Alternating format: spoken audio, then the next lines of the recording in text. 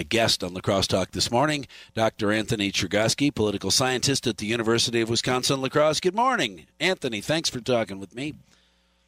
Good morning, Mike. Nice to talk with you today. Money to be spent in the... We'll start with the less controversial at the moment, anyway.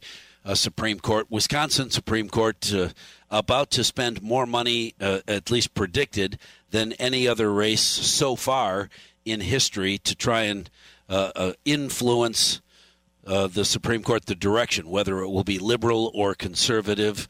The onslaught, is it going to get uglier?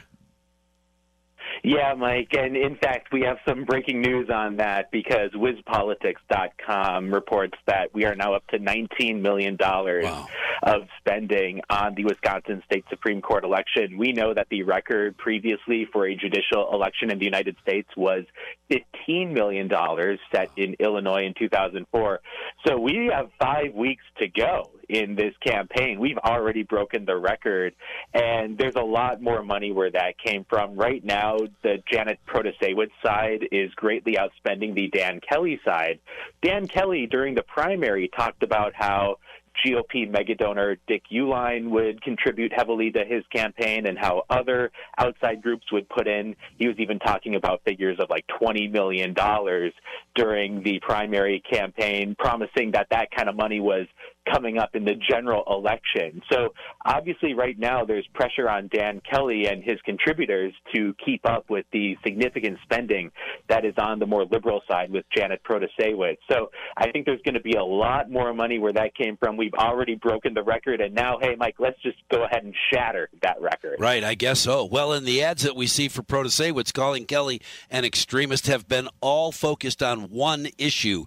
Is that a good thing for a candidate to pick an issue, pick a controversial issue, and then ignore everything else and apparently most other voters in this race? Mike, it's truly one of the odd aspects of electing judges because judges handle an enormous range of issues, ranging from the high-profile issues of abortion and gerrymandering to the low-profile, obscure, and technical issues. Now, when voters make the choices in these elections, they're obviously going to be focused on the culture wars. They're going to be focused on the issues that really connect with the average person. And that is okay to an extent because the state Supreme Court in Wisconsin does have quite a bit of power and has really asserted itself in its power as it pertains to those issues that really do affect us in important ways. But I think the campaign doesn't reflect the full range of issues that the state Supreme Court handles. And so you've heard at least one former state Supreme Court justice say that we should go to a system where the governor appoints state Supreme Court justices, or other systems would be a panel of experts, a panel of lawyers, a panel of retired judges would vet candidates and pick them that way. So I think there's going to be a lot of talk about maybe reforming the system after this election. Certainly campaign finance reform might be something that comes up due to the amount of spending, but selecting judges more generally, it doesn't have to be this way. Other states use different systems. We've just chosen to go with the election system. Yeah, great. Well, if money is speech and it's free, it certainly isn't free in Wisconsin. All right, let's go to D.C. The Supreme Court there hearing arguments on a somewhat controversial issue. I'm curious, why do they hear these arguments over a week or two, but then take months and months to make a decision? Yeah, Mike, there's been some really interesting political science research on if these oral arguments actually make a difference. It's one of the few parts of the Supreme Court that we actually, as a public, have a window into. When we think about the Supreme Court, they are called the invisible branch by political scientists because we don't have nearly as much insight into what happens in the Supreme Court compared to the Congress or the presidency. So the Supreme Court is often this black box where we don't fully understand what happens. We do know that this case surrounding student loan forgiveness is going to go through weeks, if not months, of deliberations inside the court. The conservatives on the court signaled that they are skeptical of the president's arguments in favor of his authority to cancel student debt. But sometimes those signals can be a little deceiving. There's a lot of negotiating, a lot of bargaining, a lot of horse trading, if you will, to go.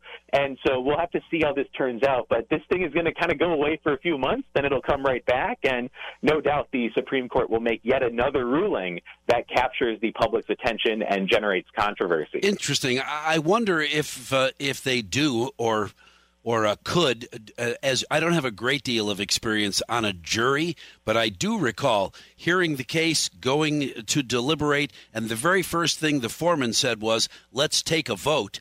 They do the secret vote, they count the ballots, and if the decision is made right then it's over. They announce that decision, and the case is closed. There doesn't need to be back and forth because they followed the judge's orders before they went away. They don't need to deliberate anymore. They've already decided. Could Supreme Court justices do the same thing? Mike, they do something kind of like that, where they take an initial vote, but then the devil is kind of in the details. With Supreme Court cases, they write a long opinion that explains their rationale for the ruling, and that opinion is the result of a lot of bargaining. So they do take an initial vote, and then they go into the details of crafting a complex legal document. All right, so we'll see how that all turns out as we any predictions? I got to go, but I'm curious. Any predictions? Yeah, I think the loan forgiveness will be struck down, and then the Biden administration will devise a different type of policy. Oh, I can hardly wait to hear more about that, which means you and I will get a chance to talk again. Dr. Anthony Chergosky, he's my guest on the Crosstalk this morning. Thank you very much for making room in your busy schedule. Appreciate it. All right, got to go.